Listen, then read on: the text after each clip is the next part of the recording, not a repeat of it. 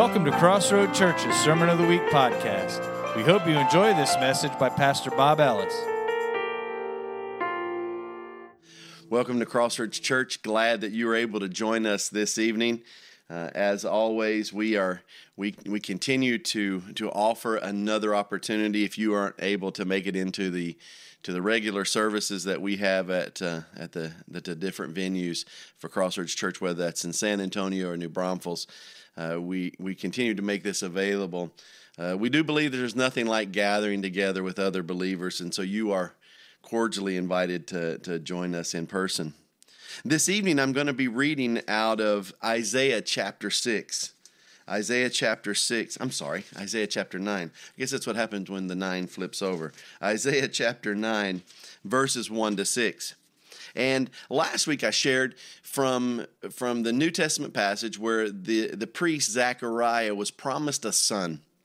And this son would be John the Baptist. And there were Old Testament and ancient prophecies that talked about the forerunner, or the one who would come and prepare the way for the Messiah. And so John the Baptist, in Luke's Gospel, Luke chapter 1, we looked at and kind of dug into that prophecy and how John the Baptist, how he was born to aging parents, and miraculously how the angel told Zechariah what was going to take place and even gave him a name. I didn't spend a ton of time on that. At least, I mentioned it a little bit, I know, in the service, but I didn't really dig into that idea of the name. There was some back and forth between Zechariah and Zechariah didn't say anything because he doubted the angel, but those gathering, waiting for Elizabeth to give birth, said, "What are you going to name him?" And she said, "John." And they were like, "Nobody in your family is named John." And Zechariah, who couldn't speak because of this punishment, because of his doubt, wrote on a tablet, "And he will be called John." And then he could all of a sudden speak, and then everybody was saying, "What is this child going to be?" They could see that God was up to something with John the Baptist. And so I wanted to look a little bit today, or this evening, at what's in a name. What is in a name? Names are important. Marketing companies spend multi-million-dollar campaigns to get the word out. What is in a name? They'll go back and forth trying to say, well, now this is what, and then they'll create a logo. This whole branding of what's in a name. Couples will fight over what their children are going to be named. Names are important, but what's in a name? Well, for John the Baptist, this is what God said his name would be. He wasn't going to be Zechariah Jr. He was going to be John. And his purpose was announced long before his birth. Well, I want to look at a passage, and I already mentioned it. It's in Isaiah chapter 9, starting at verse 2. The Bible says, "The people walking in darkness have seen a great light. And on those living in the land of the shadow of death, a light has dawned. You have enlarged the nation, increased their joy. They rejoice before you as people rejoice at the harvest, as men rejoice when dividing the plunder. For as in the day of Midian's defeat, you have shattered the yoke that burdens them, the bar across their shoulders, the rod of their oppressor. Every warrior's boot used in battle and every garment rolled in blood will be destined for burning, will be fuel for the fire. For us a child is born, to us a son is given, and the government will be on his shoulders, and he will be called Wonderful, Counselor, Mighty God, Everlasting Father, Prince of Peace." So Isaiah has this vision that he shares, this prophecy he shares with the people of Israel. And he's writing somewhere between, his birth was 740 and his death was estimated around 781 BC. So give or take 700 years before Jesus was born, the prophecy was announcing that the people living in darkness would see a great light. The Messiah, the Christ, would come, and the scripture says he would be given a name. Well, we know in the Gospels he's given several names as well. He would be called Jesus. Matthew's gospel records he will be called Emmanuel, or God with us. Well, here in Isaiah, just to make his name even longer, it says he will be called Wonderful, Counselor, Mighty God, Everlasting Father, and Prince of Peace. I don't know if you've ever watched a sporting event where the name of the player on the back is so big they have to kind of arc it a little bit or reduce the font size on that. And it's always funny. You're thinking if his name were any longer, he'd have to have two jerseys. Well, when you look at Jesus, he's been given these now some would say, well, these are titles and not names. But look what it says. For a child is born to us, a son is given, and the government will be on his shoulders, and he will be called. These will be the names that are referenced when thinking about Jesus. And I just wanted us to think about one of those names this morning or this evening. I just wanted us to think about one of those names. Now, first of all, some of your Bibles will have the word Wonderful Counselor as one name. But in fact, it really seems like as I've dug into this and looked into this and actually heard other people who are a lot smarter talk about it, they would say it needs to be divided up. These are separate names based off of the grammatical setup of this. And so I just want us to look at the name Wonderful. He will be called Wonderful. He will have the name Wonderful. The actual word in the Hebrew for this is Peleh, and Peleh is there we go. I was using an iPad. If it'll get me over there, and Wonderful is translated here wonder, marvel, extraordinary, hard to understand. God's acts of judgment and redemption. So Wonderful is full of a lot of different understandings. When a couple tries to prepare a name for a child, sometimes they can spend months and months, and sometimes they can disagree all the way up, as it was, I think, in one of our children's cases. We were really stumbling on the name all the way up to the end and had differing points of view why we should name him this or that. For the Hebrews, they would often wait till when the Hebrew children were born, they would see the child and see the factions. They would see the hair. They would see the different features of the child, and then they would name the child based off of what they had seen. And this was also they didn't have these baby invitations that they sent out and said, okay, send me some olive oil and some dates and some figs and a housewarming, not a housewarming, but a baby present, and had a baby shower. As far as we know, we don't know about that. But their names were often they waited till the very end. Well, it's the reverse with Jesus. We're told how he would be called and who he would be long before he ever arrived. And it was to prepare us. It was to prepare us for what he was going to be. And then when he came, we weren't prepared. And I say we, I'm talking about humanity.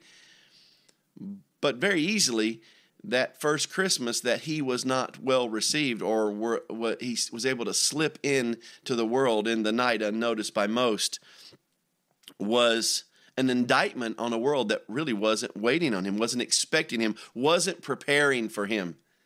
The scripture says that he will be called Wonderful. Well, in English, we can play with this a little bit. We can flip it around and say full of wonder. It was exactly what the Hebrews meant by this word. And the scripture has many different places. For instance, in Exodus chapter 15, the scripture says, "Who is like you among the gods, O Lord? Who is like you, majestic in holiness?" And you've heard me hit that word holiness lots of times, and need to go back to it many more, because he's called us to walk in holiness. But the scripture says, "Who is like you, majestic in holiness?" Well, no one, right? That's awesome in praises and working wonders. And the psalmist said it this way in Psalm 77:11, "I shall remember the deeds of the Lord. Surely I remember your wonders of old." And a lot of times we see the word wonders popping up. Psalm 119, 129 says, your testimonies are wonderful. Therefore, my soul observes them. You, God, are wonderful. Isaiah says this in Isaiah chapter 25, verse 1. O Lord, you are my God. I will exalt you. I'll lift you up. I'll praise you. I'm giving you different definitions. I will give thanks to your name, for you have worked wonders. Plans formed long ago with perfect faithfulness. God has been preparing a message for you long before you ever heard the very first message. Now, for many of you listening to this, you've been in the church maybe for a while. Maybe some of you stumble onto this recording later. I want you to know that the scripture says he prepared this message, not my message, but the message of who Jesus would be and what Jesus' role in your life. In his name, he would be called Wonderful. This is a message for you to embrace. This is a message for you. The child was born not just for everybody else because everybody else maybe was more worthy. Because we know we've all sinned. We've all fallen short of that holiness I just mentioned. But the scripture says he was given so that you could experience the wonder of God, the marvel. A big fascination with its 26 movies over the last few years has been the Marvel franchise. A lot of people, including myself, find as I've watched some of those movies with my kids, I've started to find myself a little marveled out. You're like, okay, big, talented, powerful hero takes on someone equally or just slightly not so powerful. And so you've got this anti-hero, and they go back and forth and they fight, and eventually the hero wins in most cases. Sometimes in some of the movies, they've thrown us for a loop. But the series is the Marvel franchise. But over time, it's become less marvelous and almost boring. And I got to thinking, God is marvelous. He's wonderful, yet the world is acting as if, we've heard that. We've seen that movie. We've seen that trailer. We've seen that clip. Been there, done that. I think I'll skip this next sequel. But the fact is, we'll never get enough of the wonder of God. What God is trying to do is so full, so immeasurable, that if we spent more time trying to understand his amazingness, we'd never get through it. In fact, it would consume us for the rest of our lives, which I think he wants us to be prepared for. God wants us to understand that he is full of wonder. And back in the Old Testament, they would talk about his wonders because of the things he had done. But the scripture says this would be embodied in Jesus. And when Jesus met someone, if it were, say it was someone who was an outcast, he showed compassion on them. And the people wondered. They were like in wonder themselves. What is he doing? Why is he with them? Why is he talking to them? Why is he healing them? Why is he forgiving them? And that's wonderful. Jesus' love for the world he came to save is wonderful. What he came to do for you and for me is amazing. The scripture says that he would be called wonderful. I was speaking to a friend I was actually speaking to a friend last night, and he and I were looking at a verse, and I'm going to see if I can just get to it real quick without having to flip to it. And the verse is found in Proverbs chapter 18. In fact, I will go to it because I'd rather read it from something that's not digital. It's got a bunch of little notes beside it. Proverbs chapter 18, and it says in verse 10, "The name of the Lord is a strong tower. The righteous run to it and are safe." Some translations will say, "will run into it and are safe."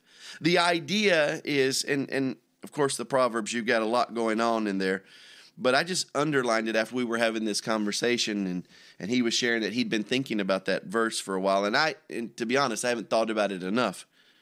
But it says, the name of the Lord is a strong tower. The righteous, remember that, we're going back to that holiness theme there again, run to it and are safe. So the Bible says that Jesus is going to be called wonderful. Well, when you think of running towards wonderful, what does that mean in your situation? What does that mean in my situation? And I'll just give you just a couple, I'll throw a few things out there. That means that my wonderful God and your wonderful God can surprise us and amaze us wonderfully. He can do more than we could ask, hope, think, or imagine, as the scriptures say. And so when you run to him, it's not like you're running to some base on a game of freeze tag as a kid out in the parking lot or in the grass or the lawn of the schoolyard. Okay, I touch this, I'm safe. No, it's more than that. And I do like the idea, or at least the translation of, I think it's the NASB, that says the righteous will run into it. Because when you think of a tower, a military tower, it's a place of strength. And you go into that. And what can you do with the tower? You can actually go all the way up to the top, and you can kind of see out what everything is and where everything is, where you can see your invaders. You can be elevated above your enemies. What does it mean that the name of the Lord is a strong tower? What does it mean, as Isaiah said in chapter 9, that he will be called wonderful, if it weren't for the fact that he would hear us when we need him? He would be there for us in strength and power and wonder. He would provide that hedge of protection over us. But then again, he would be so much more than all of that. He would be the God who distributed the plagues, the God of judgment over the Egyptians who mistreated his people. He would also be the God of wonder who would part the Red Sea, and they would go to the other side and they would be free. He would be the God, would be so wonderful that he would send his only son. And Jesus, being called wonderful, would go to the cross for you and for me.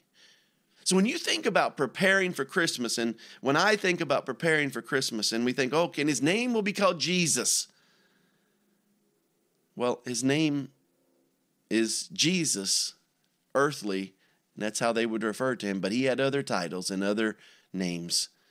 And one of them I want you to reflect on, and maybe we can all reflect on this week, is he will be called Wonderful. Is he wonderful to you?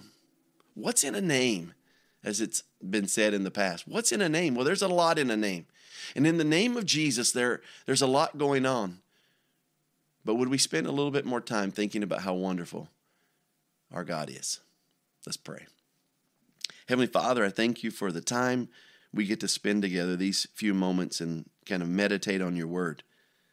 I do ask, though, that if there's anyone that's listening to this message, that's reading these verses, and maybe lost a little, the marvel and wonder of who you are has faded.